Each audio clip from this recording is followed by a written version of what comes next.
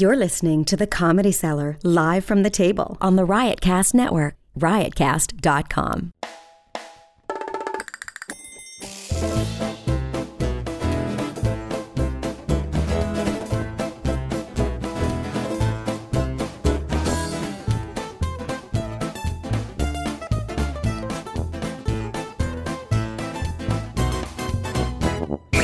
This is Live from the Table, the official podcast of New York's world-famous Comedy Cellar, coming at you on Sirius XM 99 Raw Dog and on the Riotcast Podcast Network.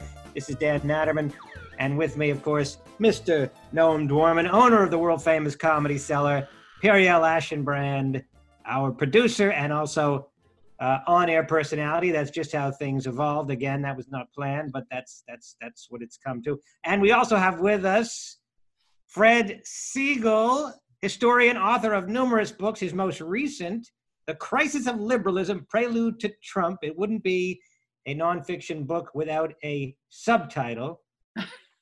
Crisis of Liberalism, Prelude to Trump. He is here with us, and his son is joining us, unplanned, but we're happy to have him.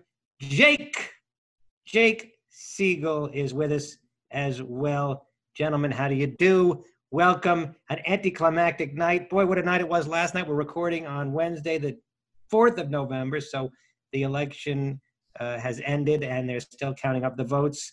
How's everybody doing? Not well. Not well. Okay. It's going to go on for a month. And Jake, are you as glum as your father is? I mean, I think that any kind of definitive result would have been better than this, whatever it is that we're in right now. So, I mean, I'm trying not to think of it as something that actually affects my life all that much. So, in that sense, I feel okay about it. Well, actually, that's a theme I want to come back to what you just said. So Mr. Siegel, I've been reading your stuff for a very long time, but you had a column not long before the election. An ex-liberal reluctantly supports Trump. And yes. I think that you hit the nail on the head better than anything I've read about understanding the much maligned Trump voter, that the smart people look down their nose at. What's your take? How do you explain these rubes, you put it in quotes, voting for this man that smart people like my friend Periel, they just can't understand how anybody can embrace this horrible man. So what's your take on it? Well, the take is that liberalism is deeply offensive to much of the population, half the population. And this vote is a vote to prevent liberals from taking power. Let me be careful with the word liberal, because there really are no liberals anymore. There used to be a lot of liberals. The woke, half the population doesn't want the politically correct woke people to run the society. That's simple. I would say it's more than half the population doesn't want the woke, but some of them just couldn't bear to vote for Trump because it is tough to vote for him. But what? That's assuming, by the way, that the main reason that people who voted for Trump was to vote against wokeness. I think some people just voted for him for tax reasons or for reasons of abortion or limited percentage. Pardon? You're right, but far more important than that. But in 2016, when you talk to people who voted for Trump, they talk about political correctness. They hated political correctness, and it was a unifying theme across the Trump voters. This time, hostility to liberalism is the unifying theme. It's not that there aren't other issues, but it's or hostility to this iteration of liberalism, this wokeness, and going at from the other side. I talk about in this book, Prelude to Liberalism, from Talos Press, which is located here in New York. I talk about the fact that liberalism was created in order to create an American aristocracy. That the argument was that thinkers like H.G. Wells, Herbert Crowley, Sinclair Lewis, that it was the absence in America of an aristocracy that made us inferior to Europe. Whether that was true or not, leave it aside. But all of these people pointed to the universities as the place from which the aristocracy would emerge. And that's pretty much what's happened. The second thing that happened, and this is also very much connected to New York. All of these figures had a life in New York.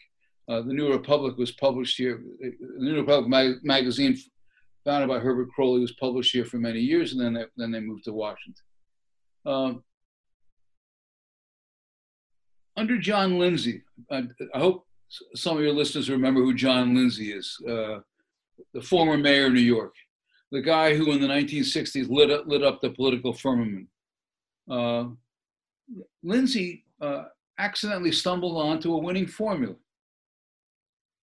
If you won the top, the well-to-do and the upper middle class, and the bottom, those people on social assistance, you could win. And what Lindsay shared with the people at the top was a hostility to the middle class. That hostility to the middle class survives today. It was the center.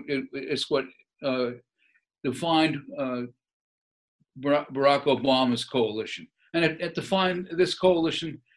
However it comes out last night, hostility to the middle class, and as someone who thinks the middle class is pretty good, and has very little faith in the American elites, I find that appealing. But how can you have hostility to the middle class? You necessarily must have had a lot of middle class voters voting for Biden, given the numbers. The people in the middle class who voted for Biden, the core, tended to be public service employees, public sector employees, and they drive the Democratic Party financially and in terms of organization. If you were to ask the question, who supports Bill de Blasio? You know, I talk to my neighbors. I like to sit on my porch, and neighbors come by and we schmooze. They couldn't figure out who supports this guy de Blasio. No one likes him.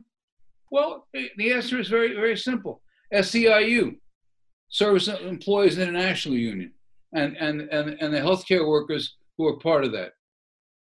They're the ones who drive municipal elections in New York, and that's why we have these fractional outcomes, where less than 20% of New Yorkers vote in a mayoral election. But it's okay because de Blasio gets his cut. Most people just don't show up. They don't bother. They checked out. So so it's like in the Wall Street Journal article, you define political correctness, I thought, very well and very simply, as the inability to speak the truth about the obvious. And boy, did that hit the nail on the head to me, because I mean, you can get in big trouble now for speaking the truth about the obvious. And I've never seen it. I mean, everybody I know says one thing in private and another thing when there might be people listening. Everybody I know. And who doesn't understand that people have had it with this stuff, right? I think they have had it, but it's not clear how this is gonna all play out. It's because it's hard to find a mechanism to constrain this lunacy. The elites are in charge. Twitter shut down the Joe Biden story. Yeah, no problem. Traditional liberals would have never allowed this, but you don't have those liberals anymore, or you have them in much diminished numbers. So you want to say something, Dan? I was going to say that my own personal story of yesterday was going into the voting booth as disgusted with wokeness and political correctness and all that as anybody else, but simply couldn't bring myself to vote for a man that I perceived as has traces of a madman in him, you know. And I just couldn't do it. What I did do is I voted for every Republican I could find, and there weren't many in New York because there were only a couple other people running, to try to offset it. And probably in 2022, the likelihood is I will go in and I will vote against Mr. Schumer for the same reason. We'll see what happens with just how left a presidency Biden has. But, you know, I'm trying to offset not voting for Trump with voting for other Republicans. I don't think that's all. Voting in New York is not of much consequence. The outcomes are a foregone conclusion. The margins are so used. This is a one-party state. California is a one-party state. This is not pretty. Finance here, Silicon Valley there. Anyway, Periel, I'm sure you disagree with some of what I said. Everything. How could you possibly get that impression? Your face. Okay, so I too read the article in the Wall Street Journal, and I consider myself to be a liberal. No, you say I'm sorry. that. I'm sorry. Go ahead. You say that. I find this whole cancel culture to be absurd and ridiculous and awful. And I also fancy myself, though no one would probably disagree, to be somewhat of an intellectual. And I believe in debate and critical thinking and free speech and the exchange of ideas. And I think that, you know, all this Twitter mob stuff is ridiculous. That having been said, I find almost everything about Donald Trump to be so insufferable. And I think you think his tariffs on China are insufferable? I think more of how he behaves and how he talks to people. And what about how he acts? What about the consequences of what he's doing? Well, I've heard that argument before, and I understand that there are many people who are just straight policy voters. I can't be one of those people. And I didn't vote so much for Joe Biden as I voted against Donald Trump. But you do know that the Biden family is criminal. That they've been involved in shakedowns around the globe. Yeah, yes, I do. I'm aware of that, and I'm aware of Kamala Harris's, you know, the Laura Bazelon article in the Times about fighting to keep innocent people in prison, and exonerated people. But at the end of the day, I have to make a binary choice, right? Yes. And so, you know, I can't bear to. What am I going to do? I actually happen to have voted in a state that it did make a difference in. I don't know. You know, my family is a family comprised of immigrants. I don't know. I mean, I just think Trump is disgusting. And I think, you know, a lot of this Israel stuff is bullshit. Oh, okay. Why is breaking down the barriers of Arab hostility to Israel? Why is that BS? Because she hates Trump. No, it's not just that. Are you telling me that if Barack Obama was presiding over this, you would say this is bullshit? Be more self-aware than that. Come on. I'm going to go with what Fred Kaplan said yesterday. I mean, I'm just going to defer to the experts. I'm not a foreign policy. Well, Fred's a bright man, but we don't always agree with Fred on this show. Well, that's fair enough, but. Well, so let me ask Mr. Siegel a question. Is Jake just spectating or? I'll ask both the Siegel.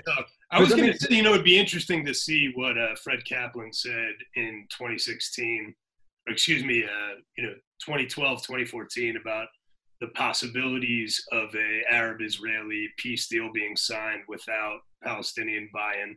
Because the consensus, the total elite consensus at the time, well, to be fair to Fred, explicitly by John Kerry, was that it was impossible, that it would never happen. And, you know, I think foreign policy is where Trump has been strongest.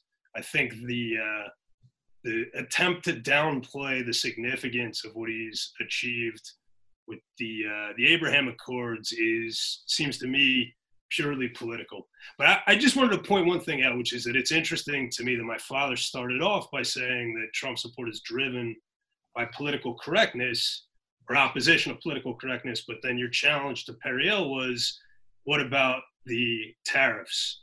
And so I actually think that the political correctness stuff is sometimes overstated, and that it's what the political correctness allowed in policy terms maybe that was more significant in 2016, which was a kind of pro-American worker immigration restrictionism, quasi-mercantilist trade policy towards China, et cetera, that won him a lot of support. And if he'd pushed harder on that stuff this time, if he'd made sure another stimulus, if more Trump bucks went out, if he was more focused on the average American worker, I actually think he would have done better. Whether that's a good thing or not depends on who you want to win, but I think he would have performed better than he did. Breeze. By the way, Jacob Siegel, you're no challenge your father here in front of America. Okay. This is how we relate to each other, right? That's how I know I'm my father's son.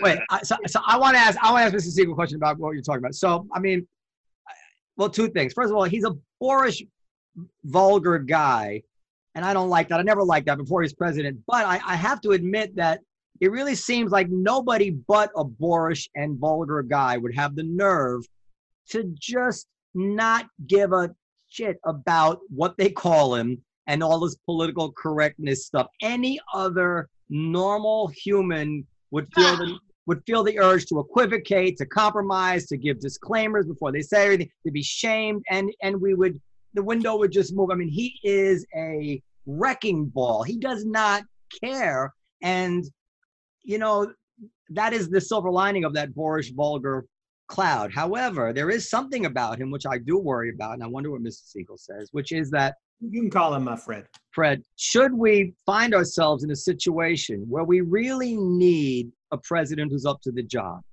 an important, complicated situation on the world stage where you need somebody to shut up and think before he talks, and like a Bush senior Iraq war scenario or something worse?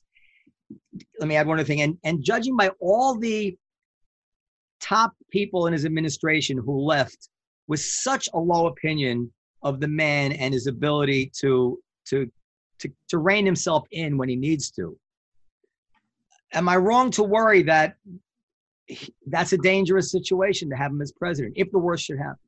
I think it's a legitimate worry. On the other hand, the kind of issues that he's gotten caught up in, for instance, Germany's unwillingness to contribute a statutory requirement of funds for NATO. Again, the same kind of boorishness allows him to tick off Angela Merkel and say nice things about the Orban in Hungary. Well, the Hungarians right now are thinking about the Austrian massacre that just took place. And they're thinking, what we're doing is not so bad. We fended off an Islamic invasion in the 17th century, and we don't have to fend one off now. And what's happening in France, just happened in Austria, this is not it's not like the Europeans have, or for all the sophistication and pretensions, are doing a better job. And on COVID, my other son, Harry, who's not here, who writes for the Daily Beast, the editor of the Daily Beast, Harry would balk at this, but the Europeans haven't done any better on COVID than Trump has. I don't think Trump has done a good job. I'll make a case that the Europeans are even worse in a sense because we made our big blunders when nobody knew anything. And now with the benefit of 9 months of science and knowledge and experience, now they're having their spike. So in a certain sense, that's even a sign of more. You could say on the other side, it's just difficult to maintain that kind of discipline in a population for inevitably. And people are just, in the end, this is a challenge of the discipline of populations. I think that's the one variable that shows where it's which populations are doing well, is that they just wear masks and they don't budge and they don't let it wear them down.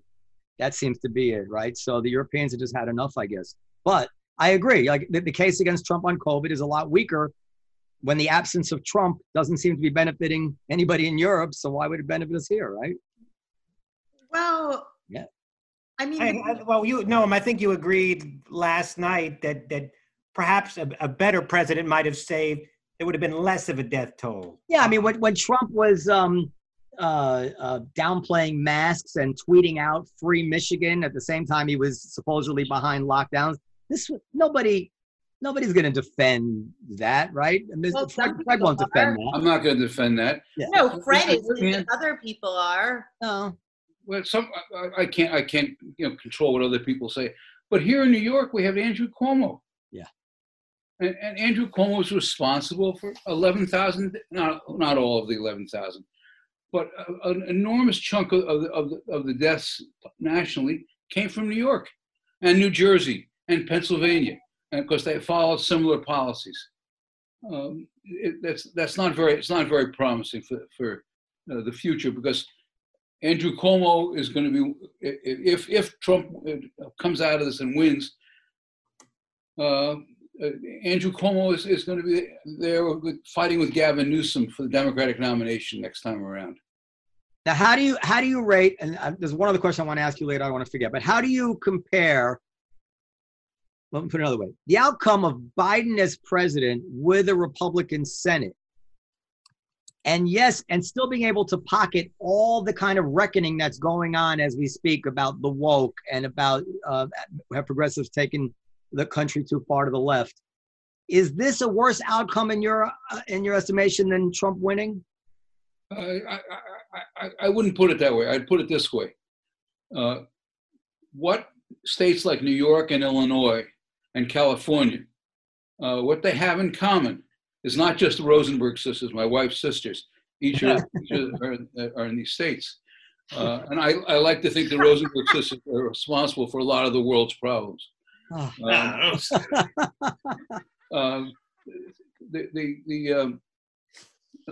they have in common, they all need bailouts. And it's going to be very hard to get a bailout through this Senate. And so I think we're on very uncertain ground going ahead. Supposing Biden is president, it's going to be very hard for him to enact an agenda which supports the prolific spending and dysfunctional administration of New York, Illinois, and California. All right. So I wanted to ask you this. So I sent your column to a important intellectual. I don't want to say his name. And he said to me, I knew Fred Siegel 30 years ago, and he was never a liberal. How do you respond to that charge? Because I should say, because the headline of you probably didn't write the headline, but the headline is an ex-liberal reluctantly supports Trump. So were you a liberal? He's mistaken. He's mistaken. Go ahead. Why? I was in the magazine Dissent. Yeah. Irving Howe. I was an editor at Dissent for many years. Didn't they merge with Commentary and it became Dysentery? Yes, that's a great line. One of Woody Allen's best lines, if you're allowed to mention Woody Allen. Yes, that's right. When did you leave the fold? When you became, now you were close with Giuliani and one of his advisors, is that right, during the Giuliani administration? I wrote his quality. I wasn't the only one who wrote it, but I wrote the primary sections of his quality of life speech, which was central to his 1993 campaign. So at that point, did you still consider yourself a liberal at that point?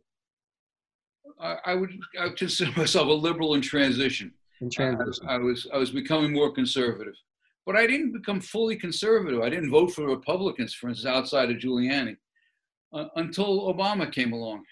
And I was mentioning my wife's sisters. One of them lives in Chicago. Esther and Adele. I said Esther and Adele. I'm just making up names that go with Rose. Oh, it's close. Close. No, it's Jeannie, Joni, and Jan. Oh. Joni, the sister in Chicago, knew all sorts of people who knew Obama, a former tax attorney, a former dry cleaning guy. And as I wrote a piece, it was the first piece I ever wrote for National Review, the conservative publication, saying this guy is an empty suit. There's no there. He had no accomplishment. I try to look back to what he and the thing that clinched it for me is he was tight with Blagojevich, who's now just left the federal pen, who's gotten friendly with Trump, and Trump has pardoned him. He went to jail for selling the Senate seat or something, right? Yes. Yeah. And he should have gone to jail for a lot more, but that was what they got him on. But when I found out that Obama and Blagojevich were tight, I said, "Holy mackerel! What are people buying into here?" And the other thing I would talk to people about is what community activists. What do they? What did Obama? Not just Obama, but all of these community activists.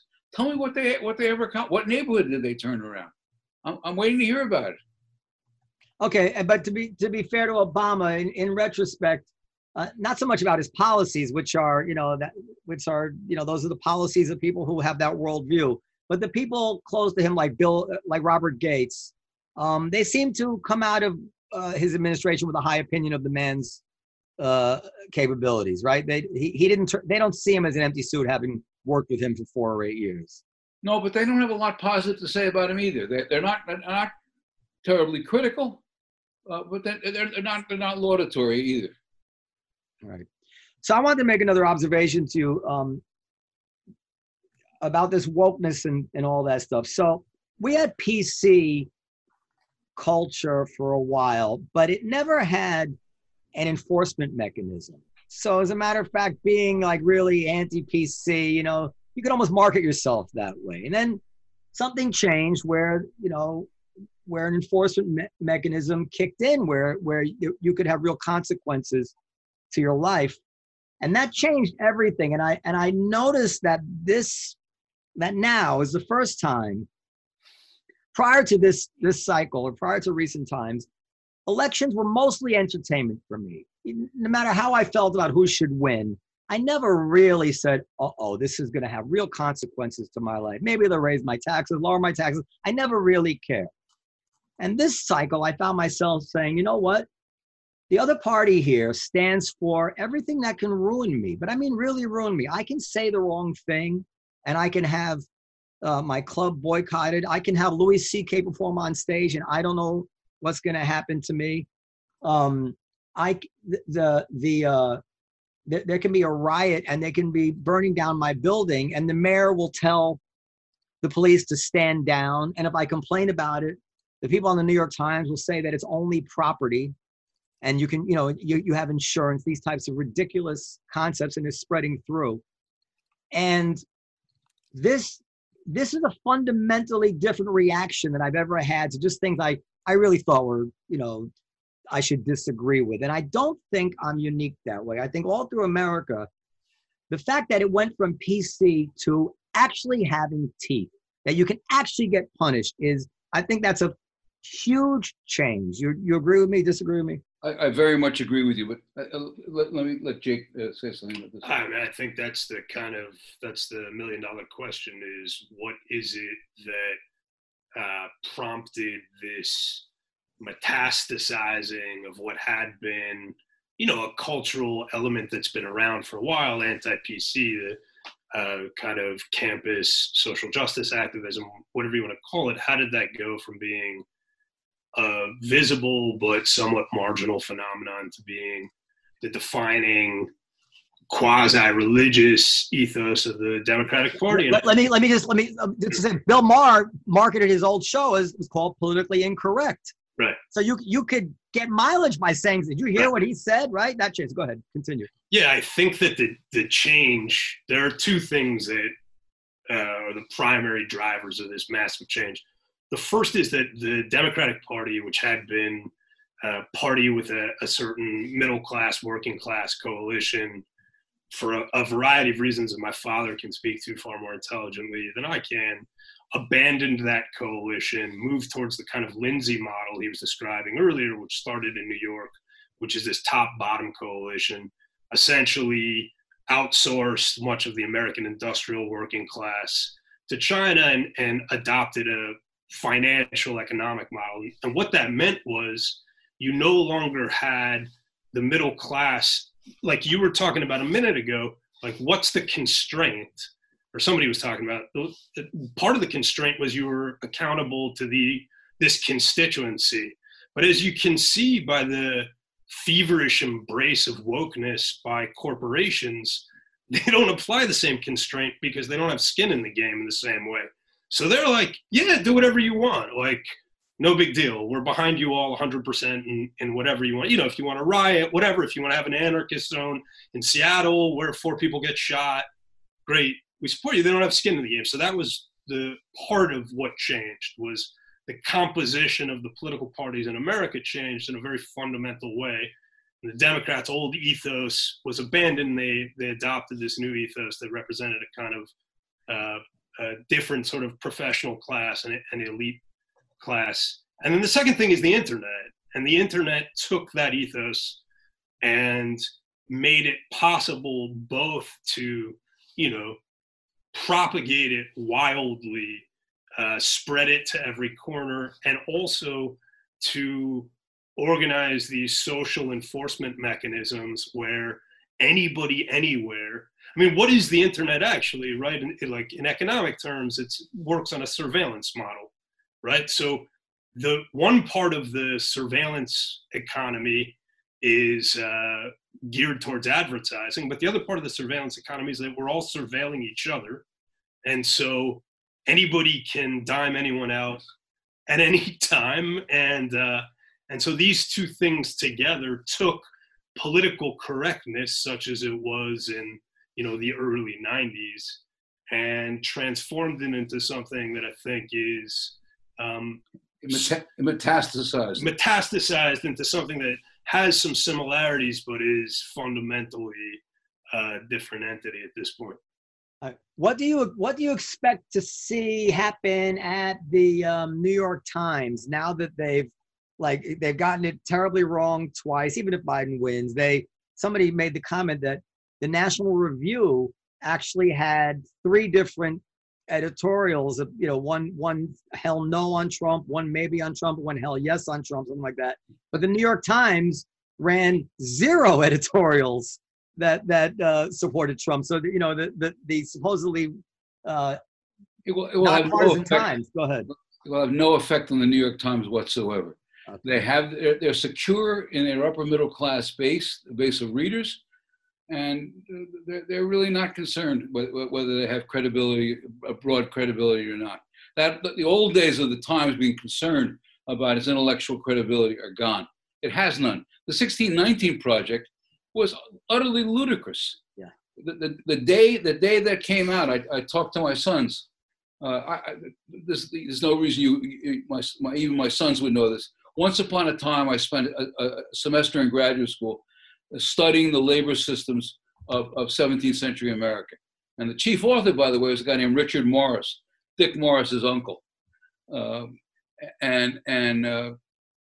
know, it was clear that African American slavery didn't come right away. It didn't come until the end of the 17th century, when it was clear that white indentured servants wouldn't do, because they could run off. They could join the rest of the population and disappear into the society. And that's when, for obviously ugly reasons, African American slavery became more important. But the idea that 1619 is the point that this happened, that's insane. It just reflects. I mean, I hope I'm not wrong about this, but I think they work backwards into 1619. There's just a free-floating resentment / hatred, I hate to say, of the country, and they're just looking to put meat on those bones. But that pre-exists. There's just so much I can't account for it. I mean, I can understand that we have one population, African Americans, who have every reason to be ambivalent about America and its history. Of course they have reason for that. But it's metastasized, word of the night, to, you know, 40, 50% of the country that just seem to not understand Well, should It's corny. The greatness of America. They don't get it. And shouldn't we all be ambivalent about that history? no, we should be proud of our history. We're better than all the you only in comparison to the rest of the world is the only fair comparison, in my opinion. I don't know what Fred said. I would agree with you. Yeah. I mean, But the fascinating thing about, I have to go in a minute, so I just want to say this quickly, but the fascinating thing about this poll that was reported in the New York Times about Latino voters in America were obviously a very important story now because there's this big swing among Latino voters to Trump, not just in Miami, but in other parts of the country as well, which, causes some problems for the narrative of Trump as the embodiment of whiteness and white supremacy. It's a little bit harder to square that when he also gained among Black men. I think actually I'm seeing that he gained among Black women as well. So yeah, he doubled support among Black women. Right. From what is it? From like 3% to 6%, right? But 5 to 10. 5 to 10. 5 to 10. Okay, so that's very significant, actually. Yeah. But the fascinating thing is these two Democratic pollsters did this piece that Thomas Edsall wrote up in the Times where they're talking about they surveyed Latinos in America and they had these preconceptions going in that, first of all, that they identify as Latinos and people of color. And they identified as neither. The majority did not identify as people of color, and they didn't identify as Latino either, let alone Latinx. They identified as Hispanic Americans.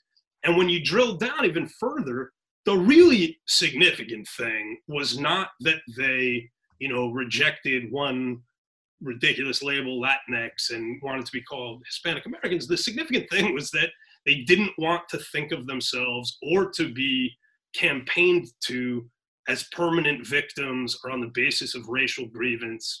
They wanted to be campaigned to as Americans who had every opportunity to succeed in America. And, that was the finding. I think there are some good reporters at the New York Times, and I'm glad that piece ran in the New York Times, but those sorts of kind of ground truths about what's going on in the country now are not, they're so challenging to the worldview of the dominant institutions that I agree with my father. They're not going to find their way in. Look, this is a repeat of 2016, but the unfortunate and tragic story of America over the past 20 years is that the people in charge never pay for their mistakes. And that's going to keep going because it's a kind of Ponzi scheme. And the longer it goes on, the more everybody involved has to not hold the guy next to them accountable. And it keeps going and it'll blow up at some point, but not yet. Anyway, thank you all very much. Thank you. Jacob, see you everybody. By the way, speaking of Hispanics, have you seen that there's a new thing bubbling up? I saw a tweet by Nicole Hannah-Jones of 1619. I can't find it in a second. Then I saw some other people kind of echoing it, that they're deciding now the label of Latinx or whatever it is, Hispanic, is kind of racist in itself because she wrote, what do like Venezuelans and indigenous Guatemalans and Cubans have in common? It's basically saying like this is the white man's label on us, and implying that they're not to be treated like people of color necessarily. I mean, it's kind of interesting how the intersectional community can turn on a dime against each other. And let me just add, at the same time, they think it, which I mean, and I can't speak on whether people who all speak Spanish want to all be classified as the same ethnic group, but it does seem weird to me that Pakistanis and Koreans are considered the same ethnic group for the purpose of polling, right? I don't get that at all. We had a word Oriental, which you can't use anymore, and the word had a precise meaning, descendants of China, right? And for whatever reason, it was deemed as offensive, but they replaced it with a word which had a completely different meaning, which is just Indians and Pakistanis and everybody on that continent, and they have nothing in common, do they? No, actually, they hate each other. Yeah.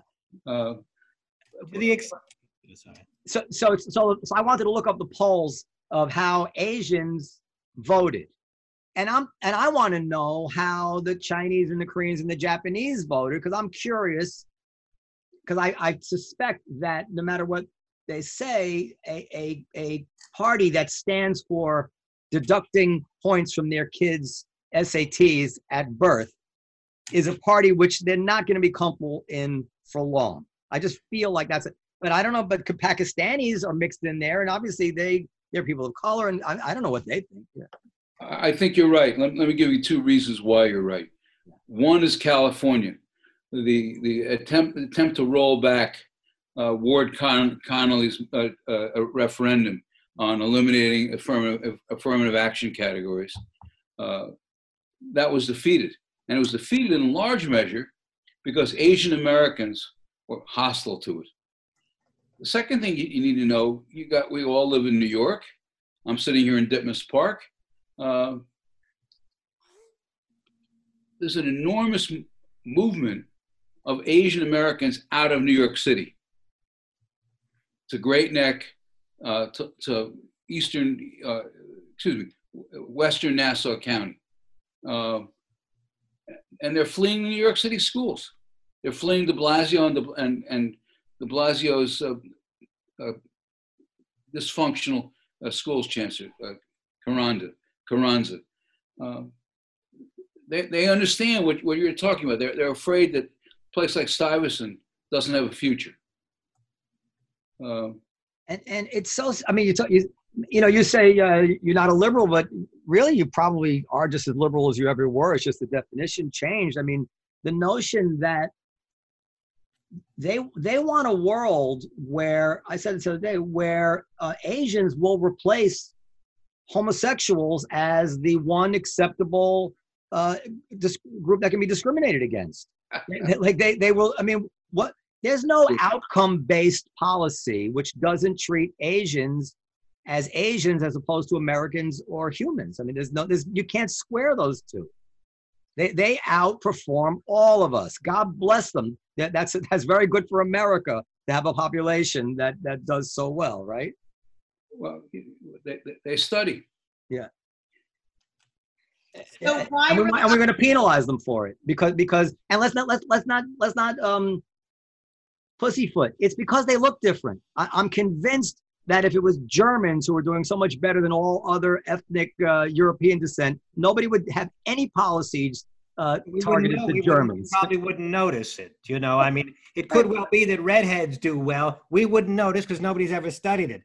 Yeah, I'm saying like when admissions officers are saying that the Asians don't score well on personality and stuff like that, this is terrible stuff. This is, I mean, if that makes you a conservative to be offended by that stuff, then the definitions are just flipped. It's embarrassing. Yeah. To the extent that wokeness over the past 4 years, which it seemed to me has gotten more intense, maybe it hasn't, but to the extent that wokeness was at least in part a reaction against Trump, might it calm down in a Biden administration? Might we see less of it, less anger and less wokeness? It's certainly a hypothesis. I don't know. We'll have to see. My sense is though is that a lot of people have tasted the fruits of their anger, and I don't think they're going to back off from it. Yeah, there's blood in the water. Corporate America needs to, I think it really, and maybe they will. There was like Trader Joe's kind of showed signs of a backbone with the Trader Jose. But corporate America just needs to call these bluffs because they are bluffs. And you could probably fill a small auditorium with the number of people it takes, far less than that, to make people think it's actually a nationwide movement. You know, this is what Twitter amplifies. We found this. I don't know if you follow us in the Comedy Cellar. I know you want to say something, but we had this big controversy when Louis C.K. came back. And if you looked in the papers or looked on Twitter, you would think we must have tumbleweeds down the aisles because of all the hate we were getting. But the fact is, if you didn't know what was going on, you would have seen absolutely zero impact to day-to-day business. So it's quite an illusion out there. So go ahead. You were about to say something. My Jake's wife's, my daughter-in-law's brother is a huge fan of the comedy club. And Comedy Cellar and follows you guys religiously. Well, you gotta put them in touch. Periel will arrange if and when we open again, we'll have them down as VIPs. I have a couple of questions. First of all, corporate America could give a shit about any of this stuff, right? I mean, this is all just for the bottom line. They're just like they're intimidated, and they don't want anything to sully their brand. Right. So they're just pandering. They don't actually care about any of these things. Look, corporations are made of human beings that make decisions, and every human being has their own motivations. My guess would be most of them are just looking at the bottom line. Right. But the problem is every time they submit, they put blood in the water, and there's no limiting principle. And at some point, that's important. There's no limiting principle. Yeah. But don't we see right through this bullshit? Who's we? Well, a lot of people do. That's why people are stuck. That's why it was really hard for a lot of people to vote against Trump, because people feel like they're voting for that world that they just hate and feel threatened by. I will say I never felt. I saw the word in particular. I saw the name Kamala Harris looking up at me from that ballot seat, and I must say I've never been less happy to vote for anybody in my life, and this is including all elections, be it high school, student council, or any mayoral, whatever. I was saddened to fill in that oval. Go ahead, Fred. Go ahead. But I felt in California presidential primary, she ran fourth in her home state. Yeah. She's very unappealing, and she added nothing to the Biden ticket. And we're going to watch a Shakespearean drama as Joe Biden and Kamala Harris fight for the control over this doddering man's legacy. Yeah. He's referring to King Lear, by the way, if for our listeners that may not be versed in Shakespeare. That's over my head. I'm sure Periel knew about it because she's an intellectual. You're referring to King Lear, Marielle happens to have a master's degree in writing. So master's. Okay, I got one last question. Wait, no, excuse me. I actually did catch that King Lear reference, but I'm sure I didn't. Lear was a king, an old king, right? And his daughters were all scrambling to get a piece of his legacy. So while you guys were studying old white men, I was anyway. But here's my question: your friend, that sounded snarky. I didn't mean it. Rudy Giuliani. Yes. He doesn't seem to be the same guy that he was when he was a hero of mine in New York City. I mean, now if you don't want to even talk about him, you guys are friends. I'm fine. I'm not looking to put you on the spot. I haven't talked to Rudy in 5 years. All right. But does there something about the way he's handling himself these days which seems different? There's on the negative side, there's no doubt that when Rudy Giuliani is not with a woman, not in a stable relationship, he suffers, and that's been true of his whole life. It's also true that most of what he said about the Ukraine was all true. Yeah. It's also true that most of what he said about the Bidens has proven to be entirely true. So, yeah, Rudy's lost he's lost some speed off his fastball, but he's still a formidable character. And I treat him respectfully.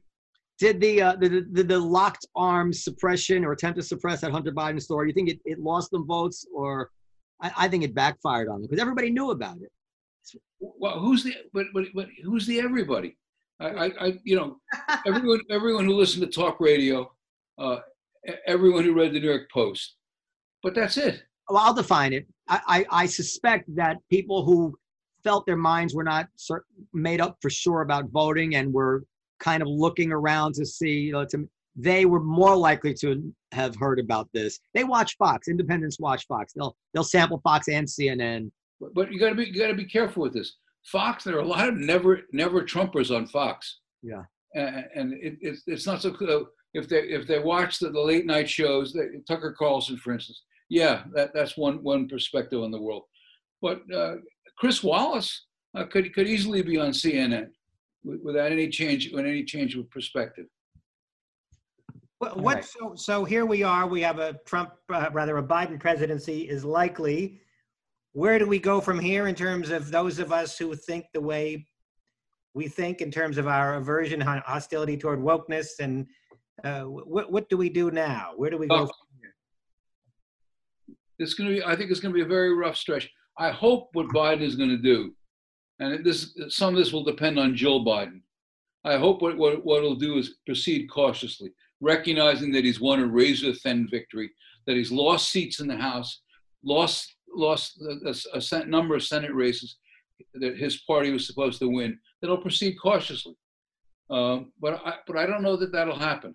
I haven't spoken to Biden in a decade, and now more than a decade, 20 years. Personally, I'm happy with this outcome. I think Trump is risky for the reasons that I said earlier, number one. Number two, if he's the cure, to use his analogy, there is something inside me that says he's worse than the disease. I mean, the emotional wear and tear on the country from this guy, and that's, who knows how he'd be, not having to run for re-election, is a real something, is truly something on the other side of the ledger. And if we can have a Biden who's hemmed in by a Republican Senate and a Democratic Party, which is a little bit chastened by the rejection of progressivism, that might be best for America. Doesn't sound like a terrible outcome to me. Go ahead, Fred. I think that's a plausible. I wouldn't disagree with that. I think that's plausible. On the other hand, I'm not so sure it's going to hold.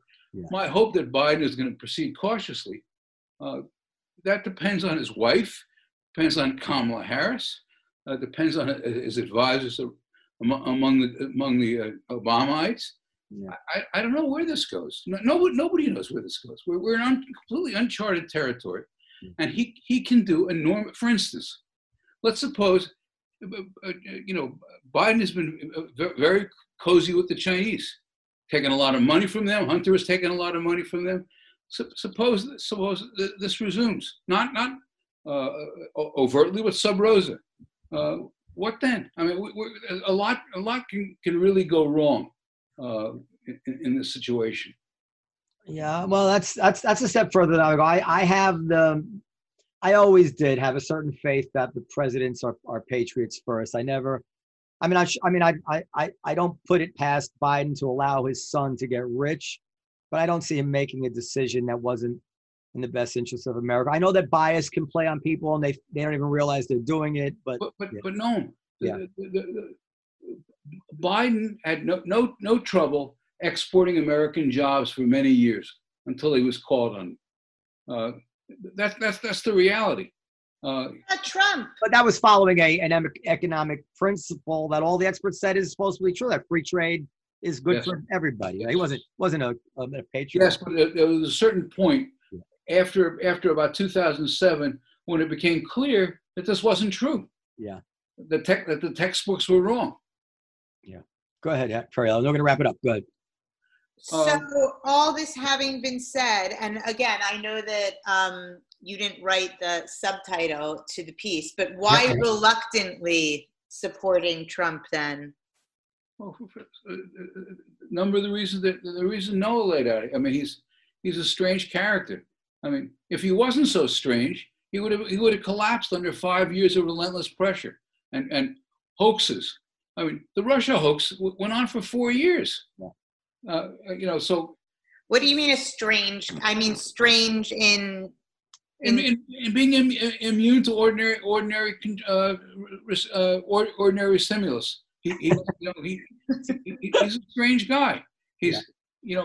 I met him only a couple of times, and I was inclined to be positive toward him because everyone remember the Waldman rink situation? Yeah, sure. We couldn't fit, the city couldn't build Waldman Rink. He came and went on for years and years. He came in and built it in 6 months. Trump has his virtues. The important thing is if he's like, and I don't. By the way, I don't know that he won't come out on top in this contest. This is going to be a brutal legal fight, which will likely end up in the Supreme Court. Oh God. I can tell you. I didn't mean to interrupt you. Go ahead. Finish if you want to finish the thought. Go ahead. No, I would say that I wonder. I have a little bit of analogous experience with people who have become very famous that I knew, but I wonder if after a certain number of years of being Donald Trump, it didn't rot his soul in a certain way. And he maybe just not the same Donald Trump who did the Woolman rink. When you have everybody just kissing your ass for years and years and years, and you have money and fame, it's probably not good for you, you know? It might not be. On the other hand, Melania is definitely good for him. She'd be good for Rudy. Do you think their relationship is, people say that she's just there to be, that they hate each other, that, I don't know if you have any. No evidence for this. The rumors about Trump are endless. The Ukrainian business, impeaching him over a bland phone call, that was insane. Well, imagine if at that time we had known, presuming it's real, I believe it's real, that there was an email which described a meeting between Joe Biden and somebody from Burisma. Go try to impeach him then. Okay. But the FBI, and this is what's dangerous.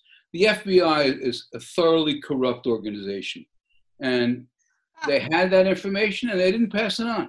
They kept it to themselves. Well, they had the laptop, I think, but it's not clear that they actually had gotten into the content. They had the information within the laptop. Yeah, they might not have. They didn't. What they wanted to use this information against whoever the next president was. All right, that's your okay. So listen, unless you guys want to, we're at time. Do you guys have anything else you want to ask? I would just say that, Noam, you mentioned that the constant mental toll of a Trump administration. I kind of enjoyed a lot of it. The constant controversy, there was always something interesting, and be it a scandal, be it something he tweeted or something he said. Yes, it could be anxiety provoking, but sometimes anxiety, you get addicted to it. Sometimes you get addicted to that heightened state of emotion. And I think there's going to be it's kind of like when the OJ trial ended, and people were like, and Rick Chrome wrote that song about, I need my OJ, I'm going, man. I think there's going to be that. People were like, they're going to feel a little lost. I think that's right. Without all that. Well, all right. I mean, I know people who don't see their children anymore. Who can't have Thanksgiving dinner with their friends anymore. Apparently, I've never had this problem, but a lot of people, they can't separate. Like, they just can't disagree with somebody and then put it aside and just be, and have a nice time with them. They can't do it. Well, I said to a friend of mine, I don't hate Trump, and he said, well, that's a problem. Go ahead, Fred. I haven't lost any friends, and I still talk to the same people I talk. I don't always talk to them about the same subjects, but I haven't. That's if people aren't going to talk to you because you disagree with them politically. What's the point? Well, this is very inside. But I'm sorry. Do you know Norman Podhoretz?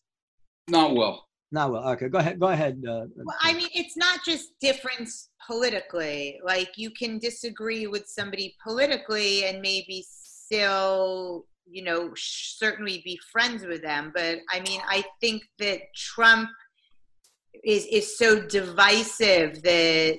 Look, I think there's ideological lines that all of us would be hard pressed to cross in terms of friendship. If somebody said, I think that they should send the African Americans back to Africa, and that was part of a politician's platform, I might have a hard time being friends with somebody. I would have a hard time being friends with somebody that was on board with that. But I don't think Trump is quite there. And I think if it's a good faith disagreement, that somebody in good faith believes that Trump is best for all Americans of all colors and religions, even if you disagree with them, that person, then it's not right to end a friendship. Well, for example, like, do small children belong in cages? Those cages were occupied during the Obama administration. I don't know if you're aware of that. I am aware of that. Not quite as enthusiastically. So let's be fair. Now I'm going to tell you what I think is true. But if I'm misspeaking, of course, someone will correct me. But I think that we know that Jeff Sessions actually he thought this would be a good deterrent. We put a few of them in cages, and maybe they will learn their lesson and stay out, which is very harsh. I'm not going to defend Jeff Sessions in any manner. He was a dim bulb. And, but I will say about the children in cages that were they cages or were they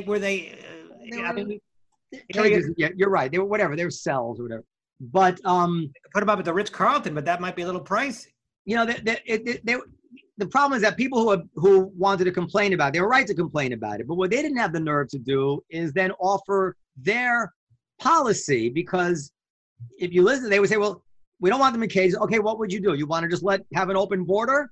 And then at that point, they got nothing. So the responsible say, listen, no more kids in cages, but this is how we're going to control the border so we don't have to deal with that issue. They never take that extra step. But the extra step has been taken for them. The wall, most of the wall has been constructed. And I don't think the border, I mean, there are going to be border problems. There's no way of avoiding that. But I don't think they're going to be as severe as they were. Is that Biden going to tear down the wall that's been constructed? I don't think so. But let's just be very clear in case it was ambiguous. The kids in cages is absolutely, nobody loves, you know how much I love my kids. Kids in cages is just It was aberrant. horrifying. When you've known, which I don't think Jeff Sessions has, when you've known immigrants, illegal immigrants who've come here, and you know the motivations that they had for coming here, and if you can put your heart and walk in their shoes, it's sadistic and it's just horrible. Nevertheless, the ACLU, fought to make it impossible to keep these children with their parents as they're being incarcerated, which is also, what did they think was going to happen when you get the judge to say you can't keep the parents? Why can't they keep the parents in with their kids? The whole thing is so criminal and so awful. I don't even, I don't know how these people sleep at night. I really genuinely don't. Yeah. Well, it's... But the ACLU, stay with us for a second. The ACLU was once a great organization. Yeah. It's a shadow of its former self. Aren't we all? And well, it's funny you say that, because what we're facing with in the country is a kind of institutional breakdown. It's not like we can trust the IRS. It's not like we can trust the FBI. It's not like we can trust the CIA. We're in a bad place, no matter who's president. The institutional rot is severe, and that's why I hope Biden just proceeds, if he does become president, that he just proceeds cautiously. Yeah, I think he will. I can agree with that. All right, I've read you for many, many years, and it's been my great honor to speak to you in person, and I do hope I'll see you at the Comedy Cellar with your family when it reopens. Thank you. And Jonathan, Jeff's brother-in-law, Jake. I don't know my son's name. Jake's brother-in-law was a regular when the Comedy Center was Comedy Cellar was open, and so I suspect they'll be coming back. That'd be great. All right. Wait. Where can we find your new book? It's from Telos Press, and it's on Amazon. The hated Amazon, the one we couldn't have Amazon in Queens, right? It's your book. You say the future used to happen here. Was something like that? What was the name of it? No, that's an earlier book. The future. That was a line from Mario Cuomo. The future once happened here. Future. So that's when AOC chased Amazon out of Queens. I remember saying the future will be very happy to happen somewhere else. Yes. What was she thinking? Anyway. But just one thing, since you mentioned that, the planning for that Amazon move was so haphazard, so slipshod, that can you imagine coming over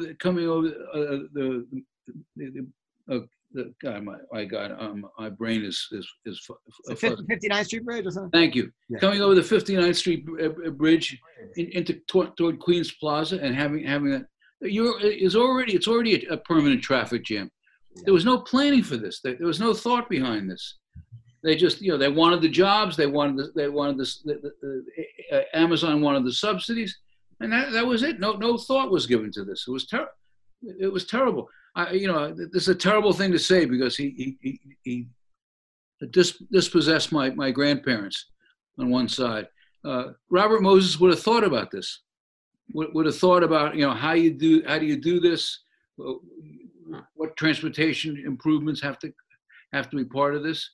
There was none of that. This between our dim-witted governor and our dim-witted mayor, we're in a very bad place. Are we getting on average less capable people? Like one of the if you want to be like a center left person, one of the assumptions buried in that is that there are really talented people out there who can be put in charge of things and they will do things well, like a Robert Moses, whatever his immoralities were. He was capable of implementing his vision on something, and it was thought through, and it stood the test of time. Which seems like we're led by empty suits now. Is that always been the case? No, but I think it's been true for the last 20. I mean, Bloomberg, because he engaged in an unleveraged buyout of New York's political culture. Bloomberg was treated with deference he didn't deserve. He was an incompetent mayor. Wow. And he did a great deal of damage. And then Bloomberg followed by de Blasio. Good grief. And at least Bloomberg had Ray Kelly. And Ray Kelly did too much for stop and frisk. It was too much. And I wrote about this at the time, that they had to back off. But what we have now, first we had Bratton, and then we've had, what's happened to the NYPD? Mostly they're told to back down. Yeah. Well, we had an incident over the summer at the Cellar. They did a great job. Somebody smashed Angelica's phone, the waitress. Yeah. And did you hear about that incident? No, what happened? No, he was. The cops came and the guy ran away, and they caught him. Yeah. All right. But it was interesting to see. I mean, it was this low-level kind of a thing, but utterly fascinating to watch police work, even at the lowest level. Let alone something really crazy. The police problem is a tough one because they deserve a lot of criticism and they also deserve a lot of support, and those are the toughest, things to deal with.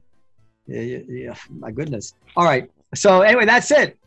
Fred Siegel, thank you very, very much for joining us. We look forward to reading you in the future. I hope you had a good time. Bye. Thank you. Bye-bye.